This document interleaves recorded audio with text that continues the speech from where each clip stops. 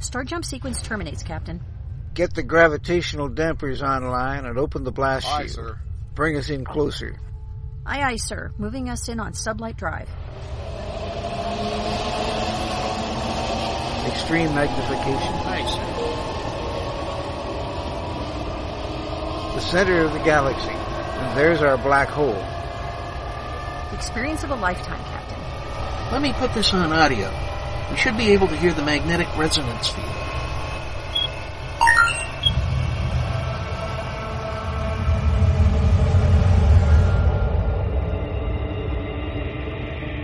This is it, ladies and gentlemen. The edge of time and space, where the impossible can happen. Welcome to the event horizon. Good morning, or afternoon, or evening, whatever is relevant for the part of the world you are in. Indeed, welcome to the event horizon, where the impossible happens. Join us each week at this time as we delve into the worlds of science fiction, fantasy, and science fact in all their forms. I'm your host, Gene Turnbow. And I am your other host, Susan Fox. And our guest today is none other than Dr. Geek of Dr. Geek's Laboratory, a.k.a. Dr. Scott Vigue. Welcome to the show. Hello, everyone.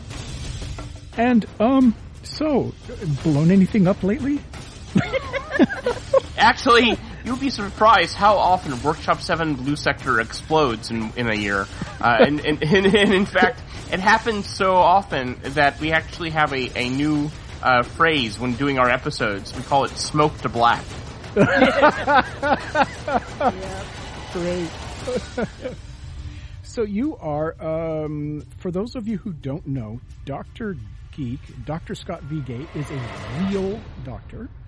Yes, I am. You have a doctorate in both law and in archaeology. Yep. And what can I say? I'm kind of addicted to education. And I've done a lot of things that start with A, actor, author, attorney, and archaeologist. And now if I do anything more, my wife demands that I move on to the B's.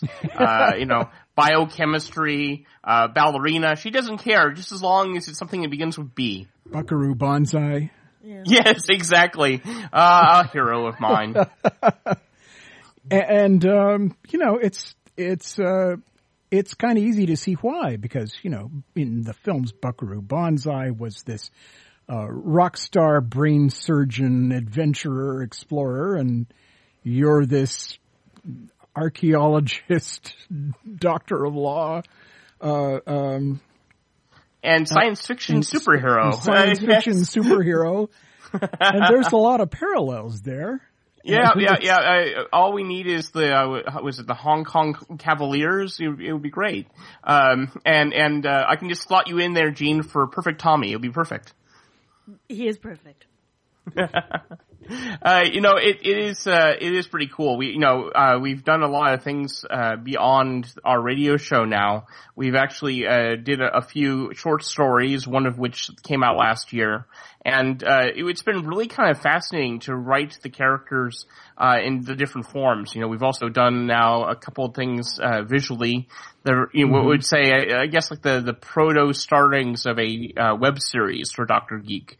And so, what we were able to get away with in audio is so much more difficult in video, but it's been a lot of fun to meet that challenge. Oh, it's like the old time radio ad demonstrating how cool radio could be for advertising. That was Dave Freeberg. Yep. Building a hot fudge sundae in Lake Michigan. Try that on television. Dropping a 500-pound cherry into the whipped cream on Lake Michigan. Yeah, it's a lot easier in radio. But we've been having a lot of fun with it, and in fact, I get to announce that today we are actually regenerating the Dr. Geek Science Fair. If the listeners out there remember, about a year ago we did a live event and we took over the South Florida Museum, and it was a massive success and it was a lot of fun to do. And the first thing someone asked me when we were done was, "Okay, great, but can you do it somewhere else? Can you replicate that? Can you bring it to me?" And we looked at what worked, and what was the essential elements of the Dr. Geek Science Fair, and we said, well, here's the thing. Part of the reason that this was such a success was because the South Florida Museum was so awesome. I mean, we had such a wonderful working relationship with them. Mm-hmm. It'd be hard to find another venue that would just open its doors so freely and open to us and allow us to do like what we did there, which was actually make a reference to each one of their exhibits and their main exhibits and tie it back from science inspired by fiction. So, assuming that you can't get a lightning in a bottle twice with regards to a venue, we actually spent the last year creating a traveling show that can go anywhere from a museum to a library event to other science centers, heck, even the mall. We'll pull a Tiffany, right, and bring it to the mall near you. But it's really kind of cool. We call ourselves a steam-powered experience, and that's because we've done something where we have an activity related to each letter of STEAM for science, technology, engineering, arts, and math. Aha. And that's, and it hooks the people who are there for the steampunk, and then stay because it's actually real. Yep. It's like STEM education, only with art involved to make it all worthwhile. Well, yeah, exactly. I've always said that Dr. Geek's laboratory and its various related projects are always been STEM outreach from the inception. But we decided that, let's be fair, we are using our art to further STEM. So it made sense to add the A for art in this activity and to allow people to show, and it was a better way to show how it all connects, so what you are actually able to do is you will come to the event, and each one of these pavilions has an activity for you to do. There's a little scene where you see Dr. Geek and some of the other people who are in the laboratory introducing a concept to you, whether it be bionics or flying cars or robotics or stuff like that. And then there's actually a point where you get to step in and help out and actually do a tiny little virtual experiment. And then you get to record a bit to be inserted into a future episode of Dr. Geek's Laboratory. The number of episodes of the Event Horizon that has mentioned flying cars is now 1. Yep, that's okay. So it's been a lot of fun to be able to create this new thing, and our target is for school age kids, but actually it's fun for the entire family. And I can tell you this much: it's been it was a lot of fun to film those elements for the fair, but I'm the head writer as well, right? So I give myself these paragraphs of dialogue, and I sit there on filming day going, okay, who was the idiot that did this to me? I'm like, oh, that's right, I did it to myself, Oh, it's like when George Lucas was writing dialogue for Star Wars, the actors would come back to him and say, "You can write it, George, but you can't say this." So yeah, it was a lot of fun, and of course, those that are followers of Dr. Geek's Laboratory know that our wonderful cast, our voice cast, is all over the United States. Mm-hmm. So, in order to make sure that everybody was represented, we found a way to include everybody with using audio. Either they show up directly in the episodes, in the little mini episodes of the science fair, or they'll show up in the special episode when you come back to Dr. Geek's Laboratory. I want a Dr. Geek's Lab event near my house. How can we get one? Oh, how can we get one? Well, you can contact us and let us know that you're interested. We're actually trying to figure out what is the easiest way to do this, and how can we do a traveling show that we can reproduce so often. So the first time we are doing that with the new show is going to be at the end of July 30th, here in the town of Celebration. That's the town that Disney built. Mm-hmm. And we've sort of taken over Town Hall for the day. And it's a free event. So anybody, please, if you're anywhere near the Orlando area, or come to Celebration and come to 851 Celebration Avenue and on Saturday, July 30th from 1 to 5. And you'll be able to come and experience the new Dr. Geek Science Fair for the first time, and both Dr. Geek and Claire will be there in person. Yeah, I listen to Dr. Geek's Laboratory every day. Because I run the station, of course, but I really enjoy it, and it's and we know you have an in with Claire. Yeah. It's kind of it's kind of freaky, you know, because I'm used to Dr. Geek not being this interactive experience. Like this. Yeah, exactly. Actually, it's a lot of fun. I mean, most people, I think, realize once they see the names that Claire is played by my wife Debbie, and what is great is the way we're able to play off of one another. I mean, Deb loves Claire because it actually allows her to be what did she say? A big bear with no boundaries. You know, what if she basically whatever her id comes up with, she can just do, and I think that's what's so great about the characters, because you know she is enabling Dr. Geek to do all these wonderful things as long as it can come up with some sort of product that she can eventually market. And you know, Claire has a list of wonderful inventions that she would like. You know, self-cooling cola bottles is a big one. You know, and stuff like that. And I really like the way that the character has become a bit of a frenemy. You know, when it started off, she was this big hatchet that was going to come and you know, and fire everybody at the end of season 1 and all that stuff. And now I think, well, she may have drank a little bit of the Kool-Aid, and I think we've kind of found common terms, I think, a little bit over the next year or so.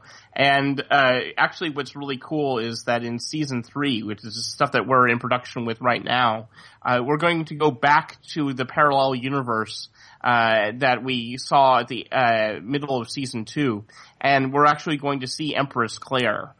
So that's going to be a lot of fun to do. Yeah, I was Awesome. Yeah, I'm looking forward to that. Empress Claire. There was that episode, and I think it was about. Yeah, boy, I'm thinking episode 7 or episode 8 of the first season, where Zed stuffed Dr. Geek and the gang through the fourth wall generator. Oh yes, and we had to leap our way home. Yes, that was fun. I enjoyed that. You know, what was cool about that is that the original idea was that we were going to spend, you know, an episode or two in the multiverse and stuff like that. But then we realized, well, we've got a problem because it's going to take a lot of effort in order to set up that multiverse and make each universe separate. So let's just have more fun with it. And so I like how we came up with the kind of a short answer for all the different ones, like the one where they use magic instead of science, and winter was coming, you know, and stuff like that. It was a lot of fun, and at one point, we were kind of hoping that we were going to have the original Mr. Creature show up in the multiverse, and I talked to Sasha about it, and he was all game for it, but life didn't work out that way. Just too many things going on in his schedule, and stuff like that. But we might have a surprise in the next season, so it would be kind of cool. Just the realization that the inverse of Claire is not a good Claire. Yeah, right. That makes our Claire the good one. Yeah. Yeah. It's like the thing that Dr. Geek mutters under his breath.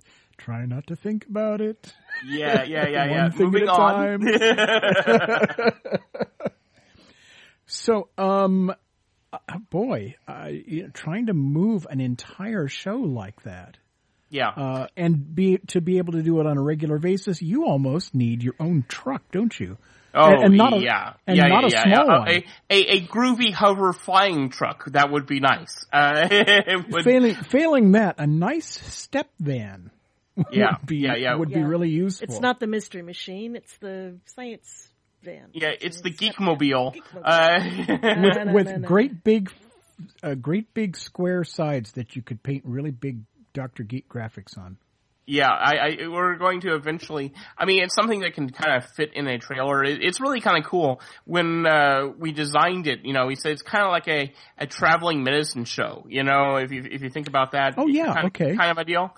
And the travel cases that everything collapses into has this sort of Area 51 crate kind of look to it.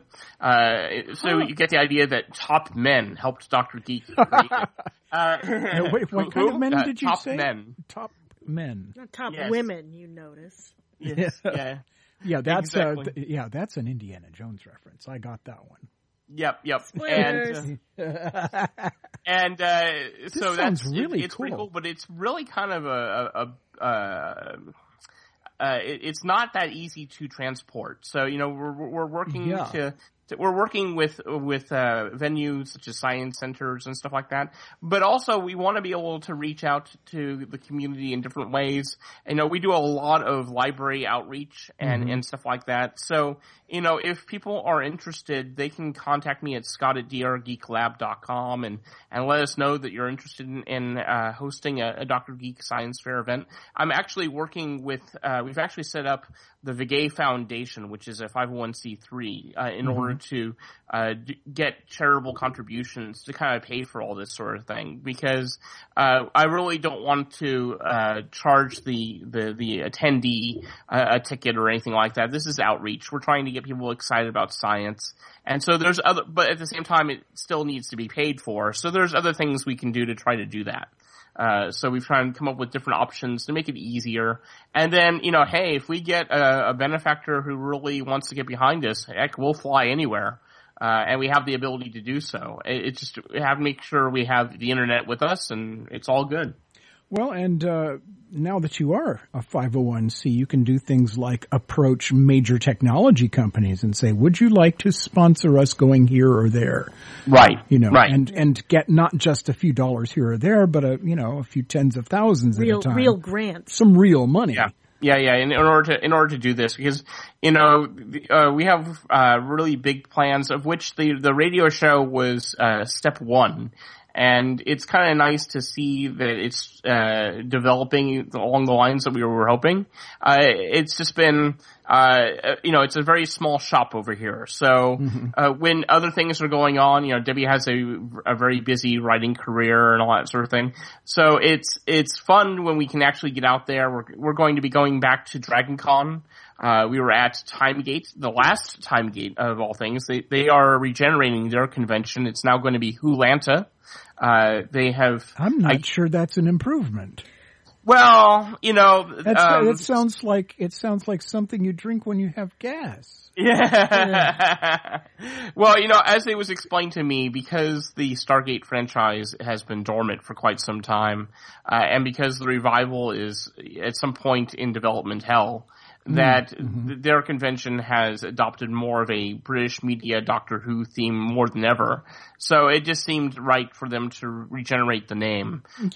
Yeah, but it still kind of sounds like half of one, half of another, but at least it identifies where it is. Which I think is I suppose it does. That's something that Susan and I were talking about. We argue about naming conventions. Aren't ours, so it doesn't matter. Everybody's got to have a hobby. Well, not just naming conventions, but naming conventions. It's all on the emphasis. Actually, it's so funny because if you, Dr. Geek names all the things in the lab, right? The way forward device and all that. And he named his pet bunny rabbit Bunny, right? Bunni. And all that. That actually means something. There's a reason. And the running joke is everybody else goes, "Oh, Doc, you're not allowed to name things anymore." Good one. Yeah, and I just the writing. I mean, for those listening, if you haven't heard Dr. Geek, he's on Thursdays on Krypton Radio, once in the morning and once in the evening, and you really need to listen to the episodes because the writing is brilliant. You have things like quick, Rick, is there a back door in this place? Yes, Doc, it's in the back.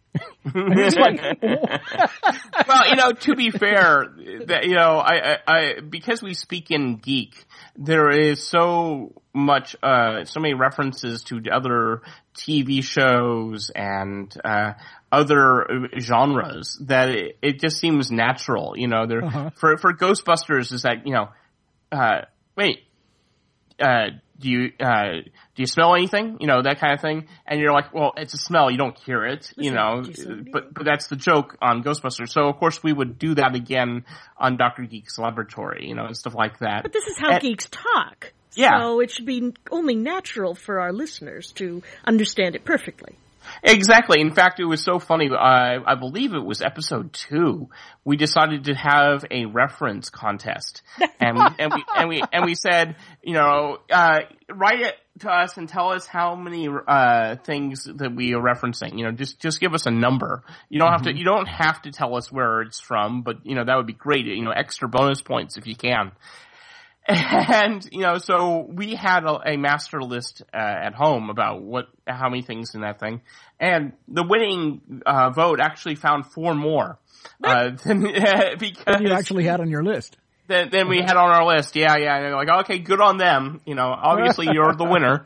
But it was because it was just so natural. And then you realize you don't realize you're quoting something when you are. But it's been a lot of fun. And the fact that the writing has actually been, referenced a couple times by other people about one of our strong suits is just, it warms my heart because I was an academic, in all these other jobs I've done. I've done a lot of technical writing, a lot of legal writing, and educational writing and stuff like that, but it's all very academic.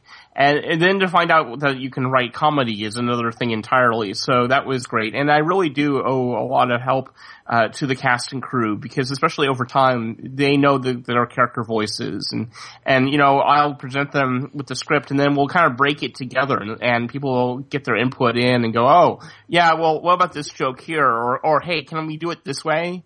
And, by the time we've polished things down, it's a really cool thing, a real collaborative effort. And what's even more fun is during the edit phase, we realize, when we're actually fixing the timing on things and stuff like that there's even more we could do. So some things happen in the edit. So there's a few things that happen that, the cast isn't aware of until they hear it.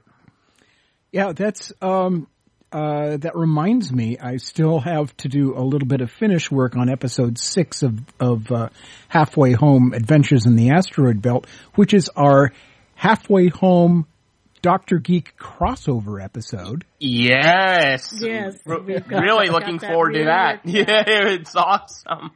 I think that, having the opportunity to do a crossover is just fantastic. And I really thank Eugene for letting me do that. And I, when you suggested, hey, we've got this spot that would be perfect for the Cobalt Parrots Cantina, can we do it? I thought, hey, it makes perfect sense to me. Well, and the next frontier for parrots, the final frontier. We'll always have parrots. Yes. Oh, I hadn't thought of that one. Yeah, but very Red Dwarf, right? Yeah. Thank you. Very good. But yes. I didn't really. Yes. Yeah, Red Dwarf. Red Dwarf was actually making it was the Droid Meets Metamorph episode, and they were actually, of course, making a Casablanca reference, but right. It was. Crichton got a love story too. Yes. Sad.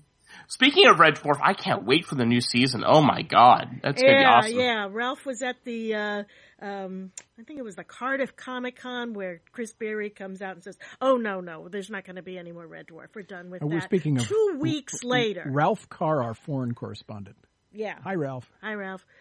2 weeks later, they announced series 11 and 12.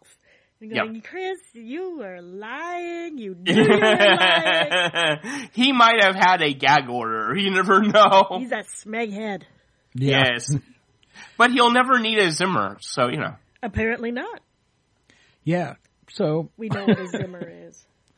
Yeah, so I'm currently working on some of the gags, but I was gonna say that Rick and Sam are so well established as characters that I just put them in this. I know the characters so well from listening to Dr. Geek's Laboratory that I can put them in this new situation and just let them run. And it's pretty cool. Yeah, and they fit, I looked over. You sent me the rough pages, and it was something like, okay, now that gave me an idea, because this takes place in 2030s, right? It's some point in the future. Something like that. Yeah. Uh-huh. And so I'm like, okay, so to make this really kind of cool, it would be great if during season 3 we make do some stuff so that when that episode of your show airs, it will all kind of connect. And so I've been coming up with some ideas, and those that have been following the development of the Cobalt Parrots Cantina know that Dr. Give them their own portal, so they have. Say that again. Those who have been following Dr. Geek's it dropped for a moment. Yeah, it dropped. Oh, sure. Yeah, those that have been following Dr. Geek's Laboratory know that the Cobalt Parrots Cantina got its own portal. We call it the back door, because that's where it is, and it's sort of an homage to Howl's Moving Castle. That was our intent. Mm-hmm. So think of Or think of the Cobalt Parrots Cantina as a TARDIS, where the inside is the cantina, the outside door can go anywhere. And so we designed it so that maybe someday, Napoleon Bonaparte or Ben Franklin will walk through there and have a drink at the bar or something along those lines. So who's to say that the cantina doesn't have a moment or two where the door opens up on your asteroid, and next thing you know, they set up a franchise. Well, that's well, maybe I can write into the script that they're going into the cantina through the back door. Yeah, that would be kind of cool, because that way it all kind of connects what we're doing, and I could just see some episode of our third season where one or two of your characters happen to wander in, not realizing that they're not where they should be. Yeah, that's that's kind of where I'd like to go with it. The character that we have our characters meet in the Cobalt Parrots is the cook for the Cobalt Parrots, whom you haven't established who that is. Right. So we created a character. His name is Bingwen Hu. Wow, very good. Yeah, and he's Chinese. Bingwen means success or luck. Well, hopefully he has success at cooking. Like, as in a successful venture. Yeah, he's also a practitioner of traditional Chinese medicine, which often works when other forms of medicine don't, and he's just what we need at that point in time. Oh, yeah. That's awesome. So that is awesome. Who, H-U, as in doctor. Who? Yes, exactly. So we get to do a little who's on first reference there. Oh, that's perfect. And I abridged that, and break the fourth wall a little bit and say, oh, we're not doing this. Right. I've seen this before. I've seen where this goes. We're not doing this. Well, that's the fun thing about working with familiar tropes, is that you know when to break them. You know what I mean? Mm-hmm. I think that of all the things that we've done on Dr. Geek's Laboratory, I was paid a really good compliment the other day that it's one of the few examples of upbeat science fiction that's currently out there. I think we're all a fan of the post-apocalyptic or the kind of the dark, grizzy, rainy future of like Blade Runner. I mean, it's obviously got an appeal. But as far as a more of a upbeat, more of a Star Trek style future, Dr. Geek's Laboratory is kind of out there at the end of the universe by itself, and it's kind of cool from what I've read of your show that there's a similar spirit, and it's so I think the characters will work well in both cases. Well, thank you very much. I certainly hope that's the case. So, what conventions have you just come back from, and which ones are you going to next? Okay, well, we just came back from, we just started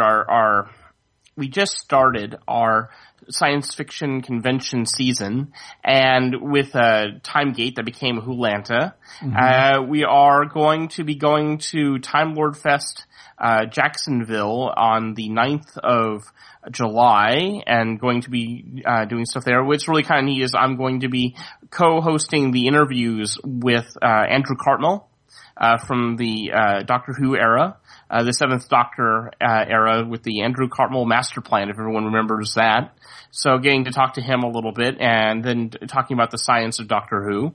And then after Time Lord Fest, we're going to be at Dragon Con, and that's going to be a lot of fun. The American Sci-Fi Classics track has got us doing a bunch of stuff. We're actually going to be moderating panels. Debbie and I are going to be moderating panels with the actor who played Flash Gordon, and also Melody Anderson, who was Dale Arden, but she was also the female lead in Manimal, which is one of Debbie's favorite shows from the 80s. So really looking forward to doing that. And then, of course, the alternate history track and the Brit Tracker got us doing stuff. I'm going to be talking about the science of the fly for that, and that's really kind of cool. I was asked, can you talk about it? And beyond the transporter, what more can you say? And you're like, well, who sets up a teleport pod, in their living room, 2 inches from the kitchen? Yeah, there's not going to be any, stray particles or anything else that might, possibly go wrong there. So that was a lot of fun to research. What could possibly go wrong? Right, yeah, no, I've got this fly, totally under that's control. What could go wrong. And, so Dragon Con is going to be a big thing. And then, of course, at the end of, July, we're going to be doing the Dr. Geek Science Fair in the town of Celebration. Ah, that's great. That sounds like a pretty full schedule. Yeah, it's going to be a lot of fun, and we'll probably be really tired by the time we're done with it. But it's cool because it gets us a chance to meet people and stuff like that. And it's really kind of fun when people come and talk to us about it. One of the best things I got to do at Timegate was just talk to one of our friends. His name is Harvey. Hello, Harvey. And he listens to, Dr. Geek's Laboratory and all the other stuff that we do. And so he came by our booth and just wanted to pick my brain about things like, the cosmic waves that NASA's detected, or, the possibility of life on other planets and stuff like that. And we had this great conversation for like an hour.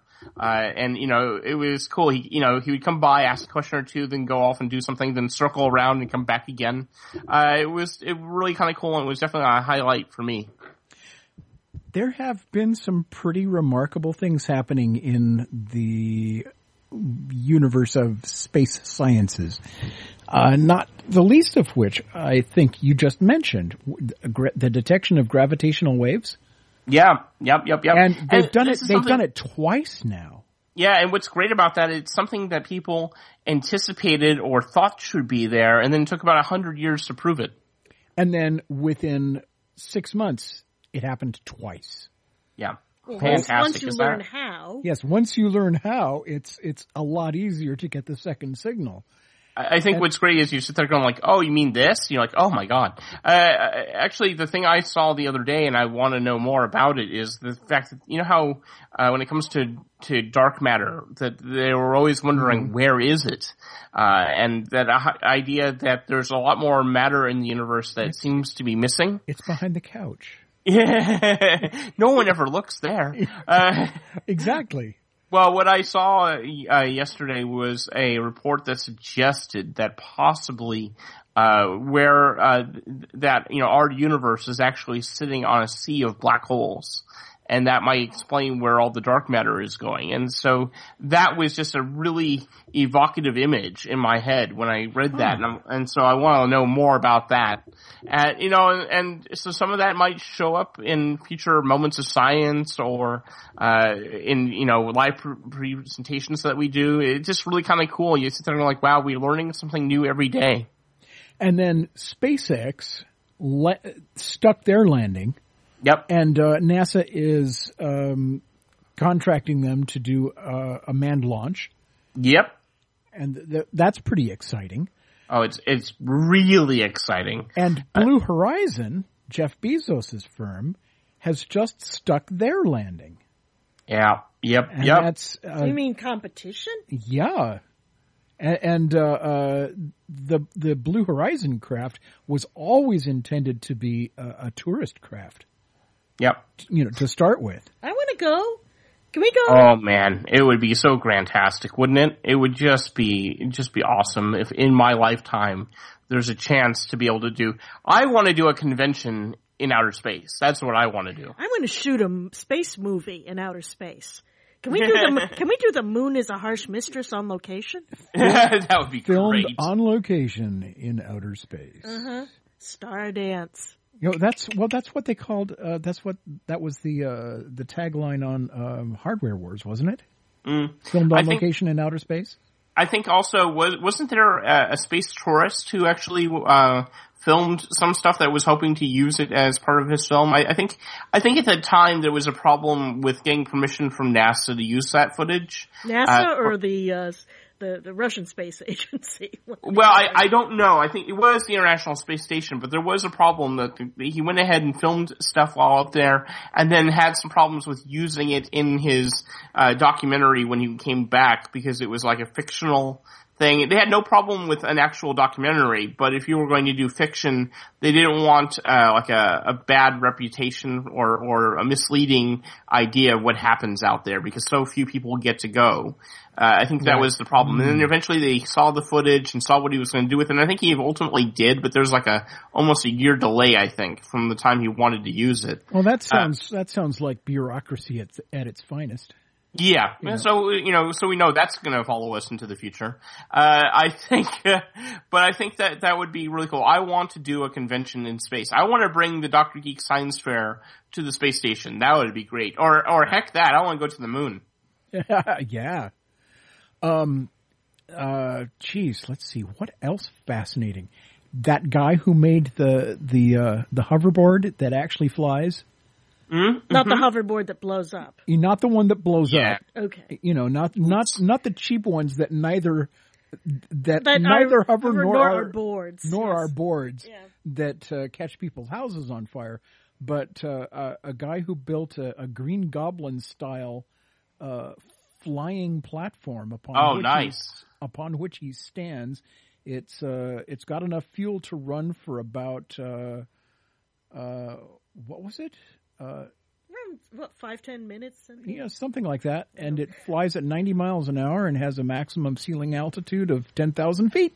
Well, that's fantastic, but I'm sure that's an engineering specification. If you actually tried that, you'd probably kill yourself. Oh, of course, because you're standing on this thing going at 90 miles an hour. That would be very dangerous, I would think. Even if you stuck your feet to it, you'd break off at the ankles. Right. So now, how is this one propelled? Do you know? It uses jet turbines. Okay. Because I know that some of the other ones that were happening that were, I wouldn't say staged necessarily, but they actually used embedded tracks that you don't see so they kind of hide the fact that it's using, rails. Yeah, this one, not so much because they took off over a bay. Okay. And, so if he fell, he wouldn't hit anything solid. He'd hit the water. Okay. Just in case, But, they were chasing him with boats. Oh wow, that's fantastic. And filming him, and no, he was definitely off the tether. And he was definitely 40 feet up, 50 feet up. Oh my gosh, yeah, that's not like hovering 2 inches off the ground. No, not at all. Yeah. Like, you're right when you say it was more Green Goblin style. That's that's definitely more a Green Goblin kind of a hoverboard thing, flying board, as opposed to the Back to the Future idea. Right, that's cool. The whole device is, I don't know, maybe about the size of a coffee table, except not as tall. Cool. And so the Silver Surfer could happen. Right, and so he stood on this thing and he had a throttle control in his hand, and the rest of it he controlled by balance. And it's the same guy that created those water jetpacks. Oh, right. Where it's actually the propulsion mass is actually water, that's being siphoned up from the lake, and you're basically trailing a skidoo that's providing the that's doing the heavy work of pumping that actual water, and you're just on the end of the nozzle going along for the ride. Well, unless you live on the waterfront, that's not a viable means of getting to work. Right? No, right, it's strictly a sport vehicle. Yeah.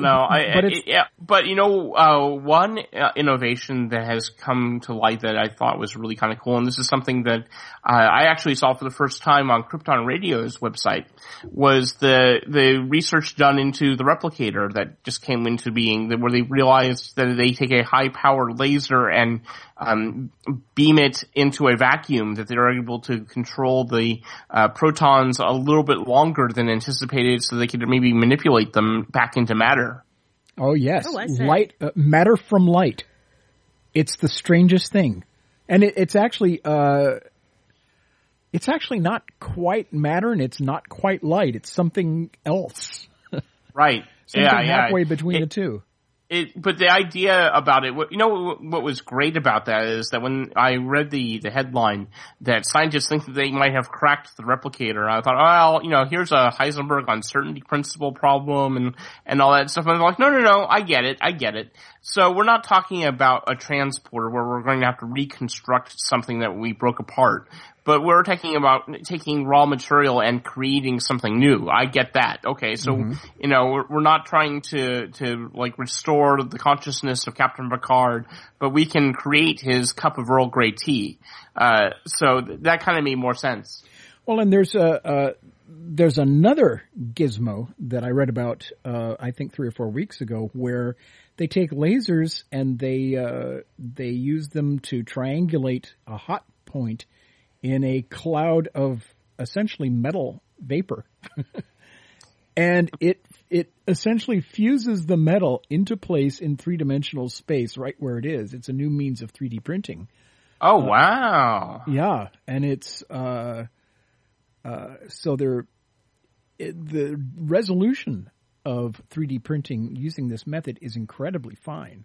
Well, and that's always been a big issue, right? Because when people are asking me about bioprinting and about the kidneys and stuff like that, resolution has always been a big deal because using conventional methods we really couldn't, and so the question becomes, how do you create that pathway of capillaries and other objects that are so small? And so there's, different ways to do that. Do you create some sort of biolattice and then allow it to grow naturally after a certain point and all these other things? But if you can get the resolution right, then there's all sorts of things you could try to build. And so that's great. If we, because really when it comes down to it, the finest bit of resolution you could get on a traditional printer is the diameter of the spigot. Where the stuff comes out, and that's the best you can do. But this is much better. Yes, it is. It's pretty astonishing. And another really cool thing that I really liked was Boston Dynamics. What do they call the thing? Spot Mini. Spot Mini. That was it. Yeah. The Boston Dynamics Spot Mini, which is the smallest of the quadrupeds they've ever built so far. And it's arguably more capable than any of them. I love it. Is this one we had the funny picture with it slipping on a banana peel? That's the one. I can't stop watching that. And after it slips on the banana peel, it goes, okay, I'm no longer upright. Let's figure out where I am. And it uses its arm to right itself so that it can stand back up again, and off it goes. I love it because it actually kind of has sort of like a velociraptor kind of look to it, with the little head. And in part, that's because if you look at the video for it, they stuck googly eyes onto the manipulator to make it look more like a velociraptor's head. It's awesome. Yeah, it's got googly eyes. Yeah, in fact, the email that I got from Madame Oracle from Calliope, who plays Madame Oracle on the show, it read "Googly Eyes," which was the title of the email. That's great. Except that it's not it doesn't have to have a big head because there's no brain in the head. Right. It's more like a Pearson's Puppeteer, if you remember some that's older true. science fiction. Yes, that's very true. Yep. Yeah. And it can do station keeping with the manipulator.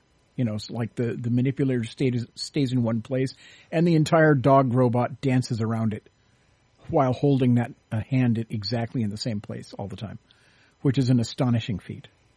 I can't do that while I'm dancing. Yeah, it can do things humans can't do.